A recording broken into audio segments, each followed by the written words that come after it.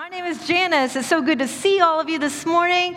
And wow, to still be in this book of Romans, I am pumped about it. If you are new, we have been in a series that we're going to be finishing up next week. Our pastor will be back to wrap it all up with a bow. And I am just really privileged to be bringing you this particular installment of the book of Romans. We're going to be looking, if you have your devices or your Bible, at chapters 12 and 13. I'll be bouncing around a few other places. You'll see that on the screen. But if you want to camp out in your scripture, kind of get to Romans 12 or 13. I'm excited about this for a couple of reasons, not the least of which is that when I was about 10 or 11 years old, I forget the exact age, I just know that I was in the 5th grade. So I think that's close. I was in the 5th grade, and we had at our church, our little country church, we had a vacation Bible school, which is supposed to be such great fun, but I was fairly traumatized by this thing. You know, it occurs to me, I tell you a lot of trauma stories, but I was fairly traumatized because I went to vacation Bible school expecting something fun. Turns out it was nothing like vacation, because in our particular grade, we were compelled, encouraged, forced, if you will, to memorize the entire 12th chapter of Romans. And I was a little salty about it then. We had 5 days to accomplish this task, and I was not pleased. It felt like there were better things to be doing. But can I just tell you, at this juncture of my life, I am so glad I did that, because this particular passage has sunk deep into my heart and soul, and it's not an easy passage to memorize because it's really a lot of lists of things rather than perhaps a cogent argument that is expounded throughout the rest of the book of Romans. But at any rate, just as an aside to you parents who have been asking and wondering, should you make your children do things that they don't want to do or find unpleasant? And can I just say, yes, it's okay for you to encourage them to do things that they may resist doing. You all know that if you have children, left to their own devices, they would perhaps survive on French fries and live at Disney World. But we all know that every now and then you should feed them something that tastes like grass, because it's good for them. I don't know. And it's okay to expose them to the scripture. It's okay to expose them to church and to events with their peers and to youth night and all those things, even if they're like, I don't know if I want to go. Yes, go. You will be glad you did in the long run. That has nothing to do with the message. It was just free. But I'm telling you that Romans 12 is fabulous. And in this particular passage, here's where we are at in this letter to the Romans. First, Paul has established that the gospel is for everybody, for Jews and Gentiles alike. He has established that we are sinful creatures and that, try as we might, we continue to do things that we shouldn't do. He has established that Jesus came and died on the cross for our sins, and that all we have to do is believe in him, and by faith alone we are saved. And now we're at this place where he is suggesting to us, I believe his argument in this particular passage is, now that we have confessed our sin and received Jesus and surrendered our life to him, how now shall we live in the world, in this culture, wherever we find ourselves? And this is his instruction, starting in Romans chapter 12, verses 1 through 3. Therefore, I urge you, brothers and sisters, in view of God's mercy, to offer your bodies as a living sacrifice, holy and pleasing to God. This is your true and proper worship. Do not conform to the pattern of this world, but be transformed by the renewing of your mind, and then you will be able to test and approve what God's will is, his good, pleasing, and perfect will. Now, at the beginning of the year, if you have been around here for any time at all, you know that in the beginning of the year, our pastor usually gives us a word kind of to latch onto that we hold on to for the whole year. And this year, the word was stand up. It's kind of 2 words, but you got a bonus. It was a bonus year. All right? So stand up. I would suggest to you that that's what Paul is talking about, only it's a little more than stand up. It's stand out. How are you going to stand out in your culture? How are you not going to conform to the pattern of the world, but be transformed by the renewing of your mind? Now, the reason this is important is because it kind of goes against the grain in a couple of other places of Paul's writing, well, not the least of which is his writing to the Corinthians. And when he writes to the Corinthians, he says something that seems a little contrary. Listen to this particular statement, and you can just follow along. 1 Corinthians 9:19 through 23. Though I am free and belong to no one, I have made myself a slave to everyone to win as many as possible. To the Jews, I became like a Jew to win the Jews. To those under the law, I became like one under the law, though I myself am not under the law, so as to win those under the law. To those not having the law, I became like one not having the law, though I am not free from God's law, but am under Christ's law, so as to win those not having the law. To the weak, I become weak to win the weak. I have become all things to all people so that by all possible means I might save some.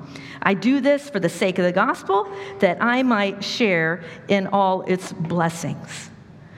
Now, Paul's saying here what sounds like, wow, just go blend in, right? Just go. If the Jews are doing it, do what the Jews are doing it. If the Romans are doing it, do what the Romans are doing it. But do you see the difference? He's not conforming to the pattern of the world because he can't stand to stand out. He is identifying with the culture for the distinct purpose of winning some. This is not an issue of isolating yourself from a culture, right? There are many groups who want to do that. We know that there are groups who will go out into the wilderness and set up camp so that they don't have to deal with society. There are groups who will set up a commune in some place where they're going to disengage from society and hopefully get off the grid so that nobody knows where they are, and they're going to disengage in all of those ways. That's not what he's talking about. That's isolation. What Paul is talking about is insulation. If you are so transformed in your mind, you won't follow the pattern of the world, and now the direction of influence is what's going to matter. When we were raising our children, I didn't want my children just around little church kids like them. I wanted my children around other children who didn't know Jesus. But one of the things I was always watching for, especially as they got into those really formative years of adolescence and high school, is like, which way is the influence tracking? Are they becoming more influenced by the children that they are with and trying to reach, or are they influencing and reaching those children that they're with?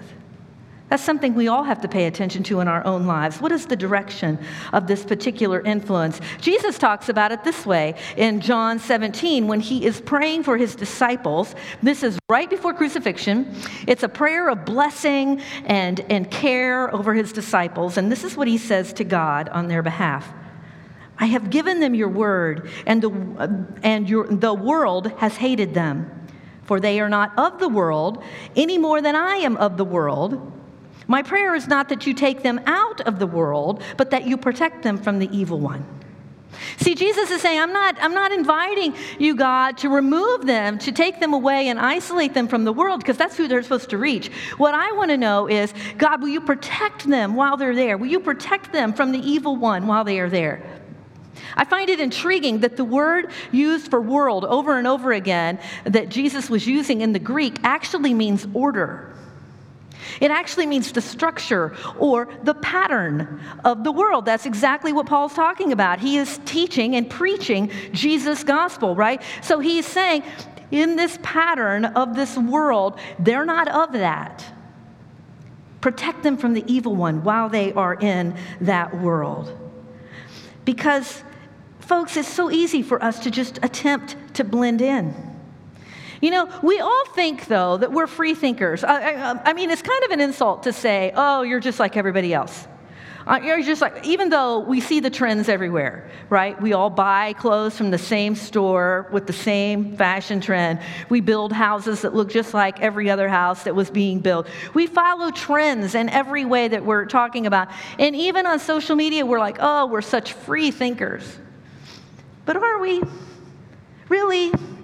Because I don't know, I kind of long for the day when social media was made up of people who originated their own posts. Do you know what I'm saying? It's like you didn't comment, you didn't post anything unless you thought it up or you said it or whatever. And now, I don't know about you, but my feed is just filled with people just tagging every article they've read that they agree with or every thinker that they've got.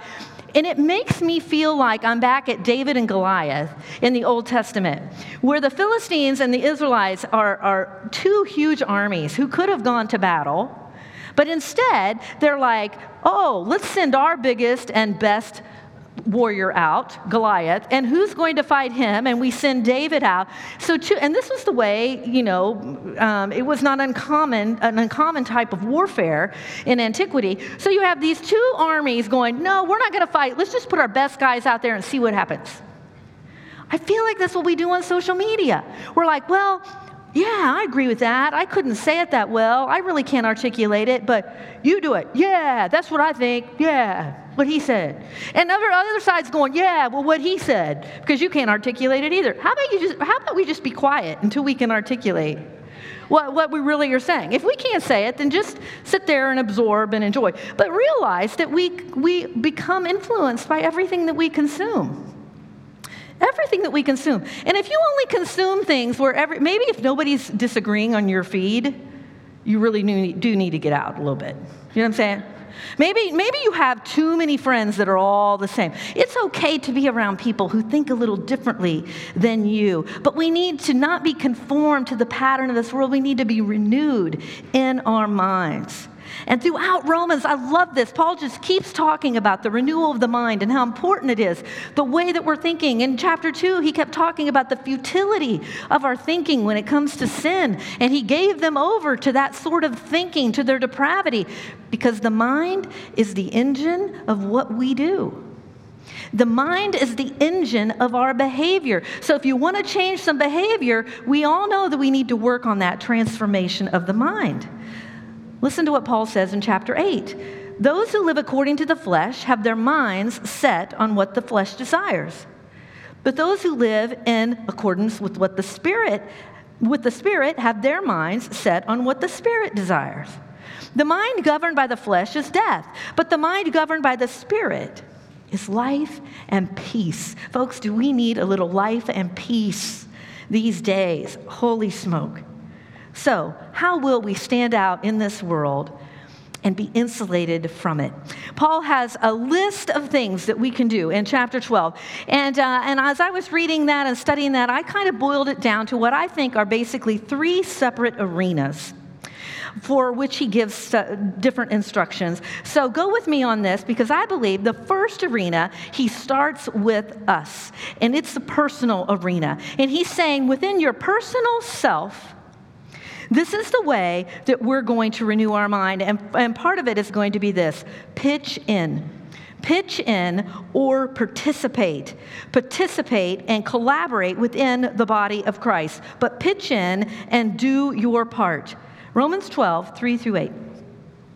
For by the grace given me, I say to each one of you, do not think of yourself more highly than you ought, but rather think of yourself with sober judgment, in accordance with the faith God has distributed to each of you. For just as each of us has one body with many members, those members do not all have the same function. So in Christ, we, though many, form one body, and each member belongs to all the others. We have different gifts according to the grace given to each of us.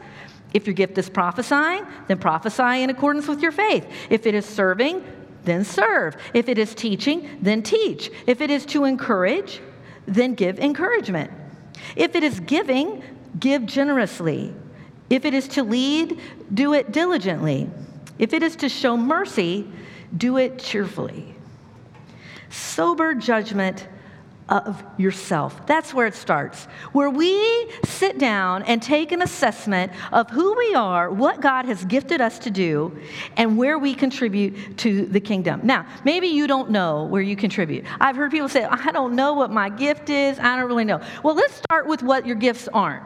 Okay, because your friends will probably tell you this. If you think that you should be up here singing, your friends can probably tell you whether that's true.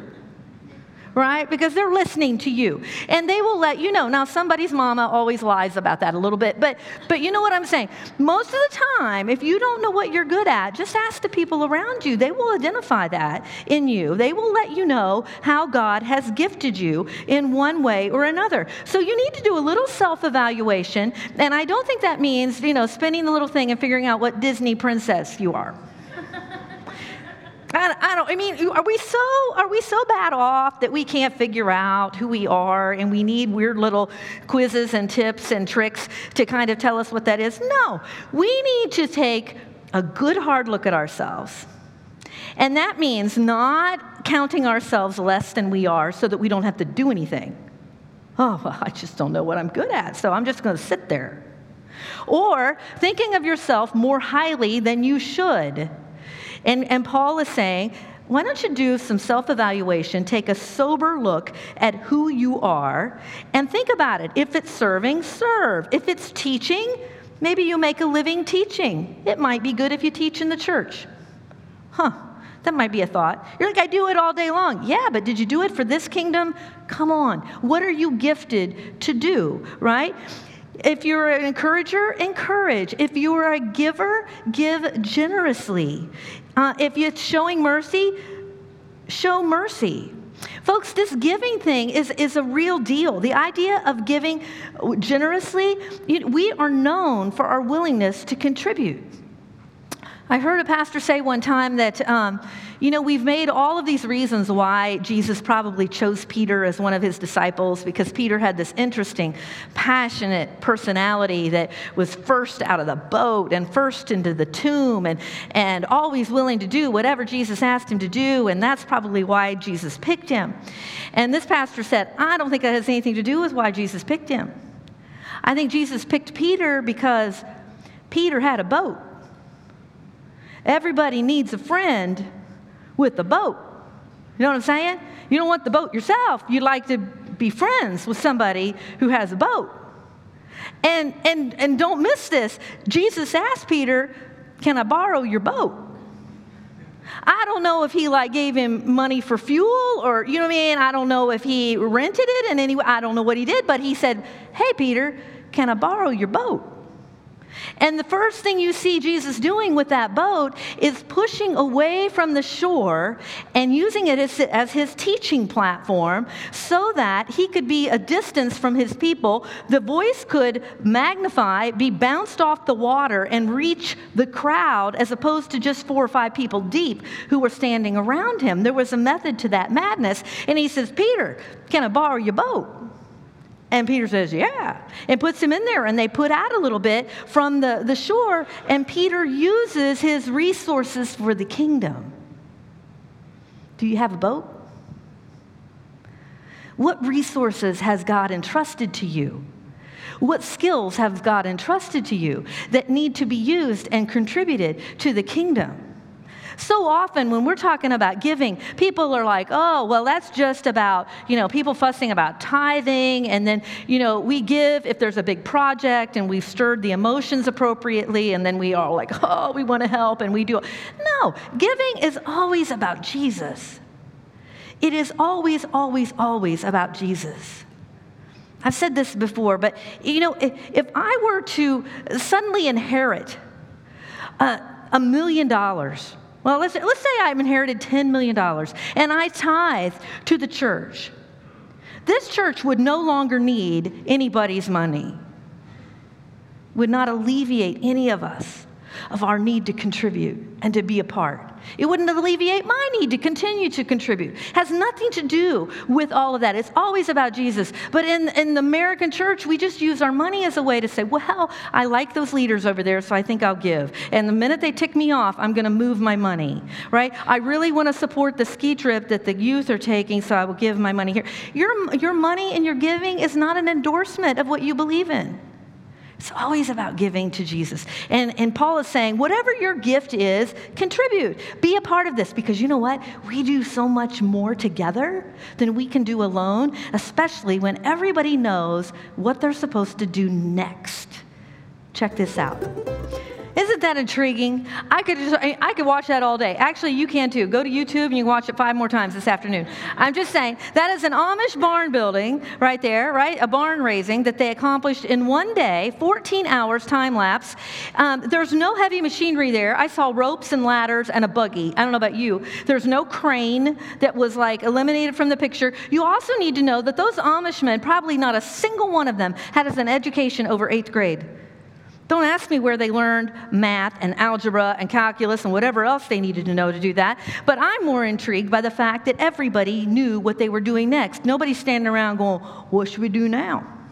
I don't know. No, everybody knew their part. And when everybody's working together like that, it is incredible. It is incredible. Folks, we will stand out in our society by how we contribute to the mission and stay committed in the storms of life.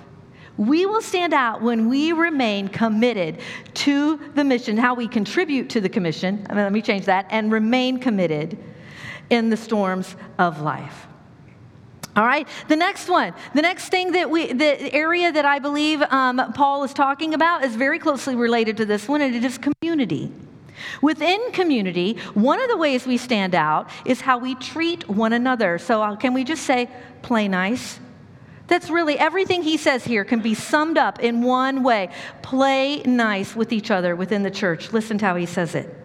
Verse 16, live in harmony with one another. Do not be proud, but be willing to associate with people of low position. Do not be conceited. Do not repay anyone evil for evil. Be careful to do what is right in the eyes of everyone. And if it is possible, as far as it depends on you. Now underline that part if you're willing to in your Bible. As far as it depends on you, right? Live at peace with everyone. I think we let ourselves off the hook really, really easily going, if it's possible, live at peace with everybody, but we know it isn't always possible. That's fine, as long as the not possible part is on the other person's hands. As far as it relies on you, live at peace with everyone. Do not take revenge, my dear friends, but leave room for God's wrath. For it is written, it is mine to avenge, I will repay, says the Lord. Live in harmony with each other. Live in peace with as much as lies within you. He goes on in this passage, he's talking about practicing hospitality, mourning with those who mourn, rejoicing with those who rejoice, blessing, not cursing those people who persecute you, not being conceited, not practicing revenge. Because you know what? There is one certainty in this world, and it is this: somebody will wrong you. Somebody will wrong you. And do you know how many people leave a church because they have had a dispute, maybe even a business dispute, a financial dispute with someone in the church who sits on the other side of the room? And they're like, well, I'm not having that anymore. I can't even sing next to those people. I am out of here. I'm going to another church. Do you know how many people leave a church because they've had a sharp word with a leader or a staff member in a church? The Apostle Paul had sharp words and disputes with people. It did not keep him from the mission. It did not keep him from accomplishing things and reconciling those things together. Folks, people are watching us. We do such a disservice to the people we are attempting to reach for Jesus, people who are skeptical of this faith that we have. They're skeptical, and we make it worse when we can't get along with each other, when we're fussing about stuff and just not getting along well. Folks, do you know that the disciples disagreed? They argued on their way, but nobody quit the team. Nobody quit the team among the disciples. And yet we continue to do it. But Paul knew what we all know. We will stand out by how we treat one another in the church and in the community. And when we give up on one another, for people who don't follow Jesus, we give them one more excuse to give up on God.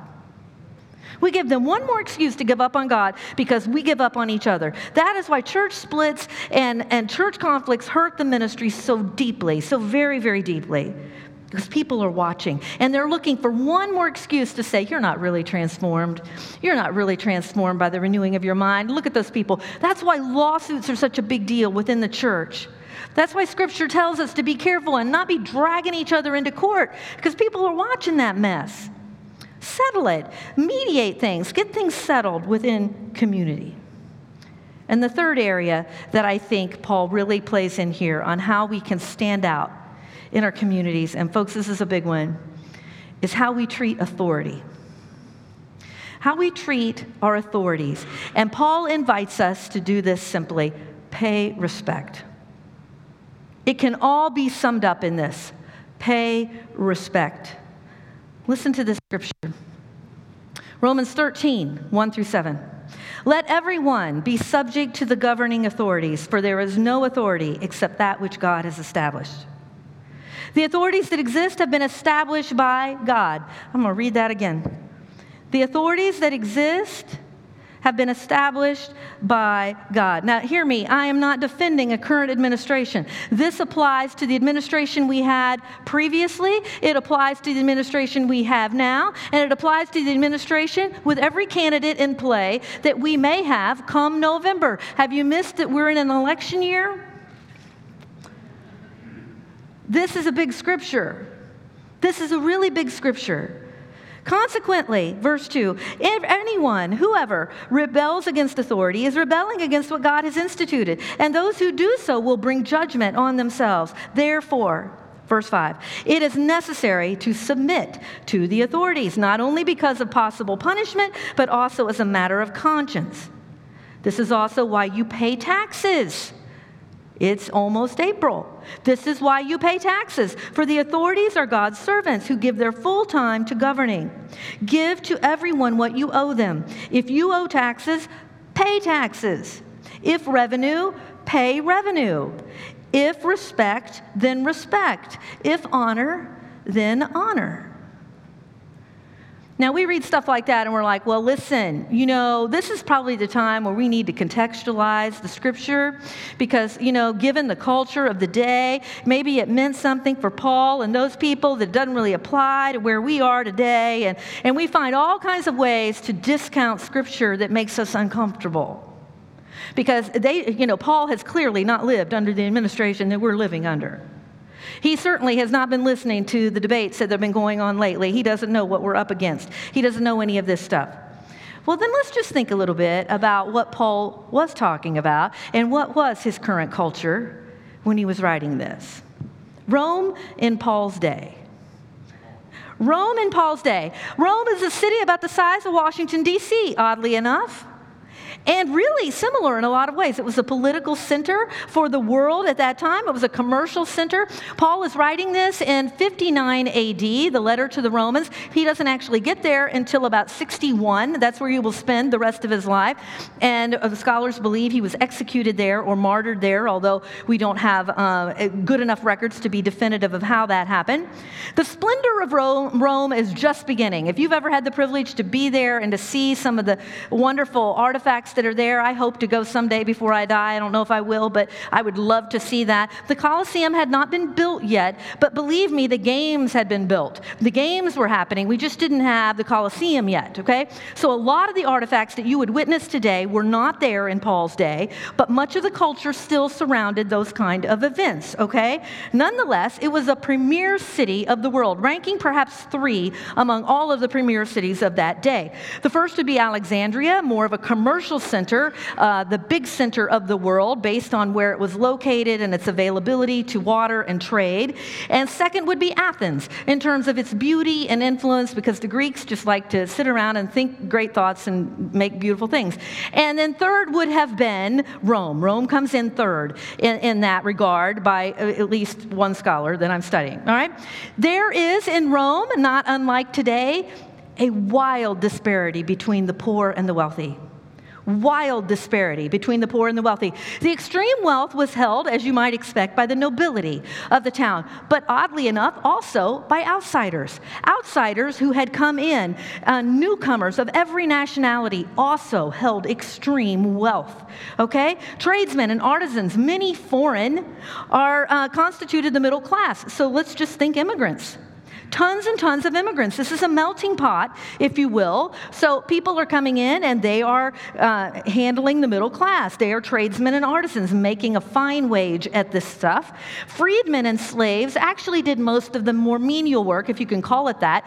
Teachers, physicians, copyists. We didn't have the ability to go, Amazon.com print on demand. People had to transcribe. They had to copy every letter if you wanted a book. And so that was a trade of the day, a copyist. The poorest citizens lived, not unlike today, on a government dole. They lived on a daily allowance of grain from the government. and existed, and what didn't seem to be anything unexpected. They're like, yeah, we live off of that, but yay, we at least get free admission to the games. Because the emperor was so happy to let everybody go for free. So they could go to the games, they could go to the bathhouses. That's the poorest citizens in society. Women in Rome, in Paul's day, in Rome, were held in high esteem. They had greater freedom in Rome than they had in Asia or in Greece. Divorce was not uncommon. Education was available, not perhaps for everybody, but education was available in literature, oratory, and philosophy. By geography, this particular town is a well-developed commercial system, banking, communication, trade, all marked by an extraordinary interest in leisure and recreation. Does that sound like anything you know? Unbelievable interest in that. Okay, so we've got all kinds of amusement, chariot races in the circus. Even the emperor will get involved in that. Gladiator shows, the public baths, porticos that served as like vacation resorts, if you will, clubhouses, a lovely, temperate climate, and people are just having a wonderful time. Intellectual thought and political philosophy are a big, big deal. There are people who sit around. Now, they didn't have social media to tap out all their thoughts, but they're certainly talking about them, and they've got lots of room for debate and discussion, and all of that stuff is going on. All right? They were polytheistic in their worship. They were extremely tolerant. Any religion who came in the door, they don't mind. Immigrants, bring your religion. The only thing that was offensive was when the Jews and the Christians showed up, and they were fiercely monotheistic. Now, we're tolerant of everything except you saying that you have the only way. Sound familiar? Right? So we have these things going on, all right? And eventually, Christians will become numerous enough to gain the emperor's attention and eventually his persecution. Now, get this. The emperor, during Paul's writing of the letter to the Romans, is none other than Nero. Nero, I don't know if you're familiar with your history from antiquity, but Nero was a perverse and brutal man. He did not live that long, actually. He came to power in his late teens, but in a short period of time, he eliminates his mother. And that means like either has her killed or kills her himself. He eliminates his mother. He eliminates his brother. He eliminates his stepbrother. He gets rid of anybody who is a threat to him in his society. He fancies himself as an athlete. He participates in the chariot races because he wants to be, famous or, in NASCAR. I don't know. I mean, that's what it's really likened to, is what he's doing. They worked in teams very much like NASCAR. All right? This guy is so crazy, he really can't stand Christians. And he begins to persecute Christians. He would capture them, and I'm sorry this isn't PG-13, but he would wrap them in animal skins, and then send them down to the gladiators and let the lions come out and eat them. Okay, that was a sport. They would bet on who would die first and all of that sort of thing, right? While they're hawking hot dogs and sausages up in the stands. I mean, this is really happening. To make things even worse, we do know, this is documented by many, that Nero also captured Christians and then took their corpses and lit them on poles to light his garden at night. You think you live under a difficult administration and in a weird time? I'm telling you, Paul is writing this. Shall we just read it again? There is no authority except what God has established. The authorities that exist have been established by God. It is necessary to submit to authorities, not only because of possible punishment, but as a matter of conscience. How do we live in a society with leaders that we either don't respect or we dislike? We need to figure this thing out because Paul's giving us some really hard stuff. Now, don't get me wrong. Paul and the early disciples are not exactly model citizens. They end up in prison, right? Some of them die in prison. But guess what they didn't go to prison for? They did not go to prison for tax evasion. They did not go to prison because they were too critical of the ruling power. You know why they went to prison? They stood out and earned the hatred and the respect of their neighbors by their virtuous behavior and by what they were unwilling to do. They were unwilling to stop sharing the gospel. That's what they were killed for. That's where you can have civil disobedience. That's where you can disagree with an authority, is when you're willing to die for the opportunity to share your faith with someone. Let's quit whining about the fact that they don't permit us and say, we will do it anyway. Because God has invited us to live and respect the authorities that we have, no matter what is going on. We just don't defy God in the same process. Folks, the way we behave, we will stand out in our society by the way we engage the political world. They're already watching us. And we have an extremely divisive election coming up. You all know that. And people are watching us bicker and bite and fuss at each other. And we may think that our political rants are actually sharing our faith. But are they really? Because both sides can claim Jesus. Both sides can claim that Jesus would approve of the platform that I am supporting. Somebody said it, it's not me, but somebody said Jesus is not coming back on a donkey. He is not coming back on an elephant. He is coming back on a horse. And we need to be able to know the difference. I love the fact that Vineyard has people who vote in various ways, because we're not here to tell you how to vote. But I am here to tell you that people are watching how we behave. And whatever we say and whatever we type on our little keyboards, I think we have to run it through this filter. Does it honor? Does it respect? Have I paid my taxes? Have I given revenue where I'm supposed to give revenue? We have to be willing to consider that. Folks, Jesus didn't vote, but I bet if he had the opportunity, he would have. He had every opportunity to overthrow that government. People expected him to do it, and he did not. That is not what he was here to do. He was not here to create a political system that made it easy for him to share the gospel. We may find ourselves in a situation where it's not easy to share the gospel. We're going to do it anyway. We're going to do it anyway. We don't have to lose our minds over this stuff. We must renew our minds, not lose our minds. We are on a mission to not conform to the patterns of our world, but to renew our minds under whatever regime we find ourselves. We didn't pick our family. We didn't pick this country. But we're going to live in it, and we're going to represent Jesus while we're here. Let's come to our feet. I know that was heavy. I'm sorry to end on the heavy stuff. I'm just chronological, and that's where it landed. I know that some of us are disturbed. Folks, we have a lot of disturbing things going on, right? We have an election where people are yelling at each other all the time, and maybe you're doing that in your own families and your own friends. We have a virus sweeping the world that feels scary. We don't know much about it, but it's frightening. There are lots of things to be afraid of. But Jesus calls us to live in peace. He calls us to live in peace. And he wants to give you that peace this morning. So if you're looking for peace in the political realm that's going on, in your concerns about your family and health, maybe just in your own life and decisions that you're making, and you just want some peace this morning, can I invite you to come up here and have someone pray for you? Don't leave this building in the same turmoil or more turmoil than you came in here with. Let's leave some of that here this morning. And let's filter the way we engage our society through honor, through respect for ourselves, for our community, and for the authorities that we live under.